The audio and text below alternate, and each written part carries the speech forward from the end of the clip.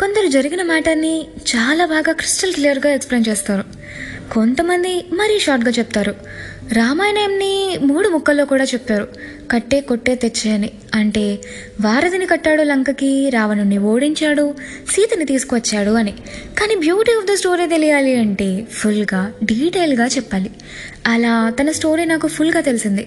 చాలా బాగా తన అనుమానాలు, ఫీలింగ్స్, థాట్స్ అన్నీ అమ్మకు చెప్పింది. కానీ ఈ లెటర్స్ నా కోసమే రాసిందేమో అనిపించింది అసలు. కొందరు చెప్తే మనం వినం అసలు, కానీ ఈ అమ్మాయి చెప్పింది వినాలి అనిపిస్తుంది. చాలామంది లైఫ్ సింపుల్గా గడిచిపోతుంది. అది వాళ్ళు ప్లాన్ చేసుకోవడం వల్ల అయి ఉండొచ్చు, లేదా నార్మల్గానే అయి ఉండొచ్చు. అలా సాగుతూ ఉన్న సమయంలో ఒక చిన్నపాటి చేంజ్ వచ్చినా కూడా సరళ రేఖగా సాగుతున్న జీవితం యాంగిల్ మార్చి ఇంకో రూట్లో వెళ్తుంది. తన గుర్తింపు అయిన సరళ రేఖతత్వం ఆర్ సింప్లిసిటీ కోల్పోతుంది. అదే చేంజ్ పెద్దగా ఉంటే డైరెక్షన్ రివర్స్లో కూడా వెళ్తుంది. సో అలాంటి డిస్టర్బెన్సెస్ వచ్చినప్పుడు అవి ఎక్కువగా డిస్టర్బ్ చేయకుండా చూసుకోవాలి. కానీ అది మన చేతుల్లో ఉండదే. నా లైఫ్ ఆల్రెడీ బాగా ఎఫెక్ట్ అయిపోయింది.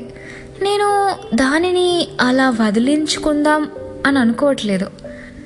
బట్ ఈ లెటర్స్ నన్ను బాగా చేంజ్ చేశాయి. మేబీ నా లవర్ కూడా ఒక స్ట్రాంగ్ రీజన్ వల్ల నన్ను దూరం పెట్టాల్సి వచ్చిందేమో అని అనిపించింది.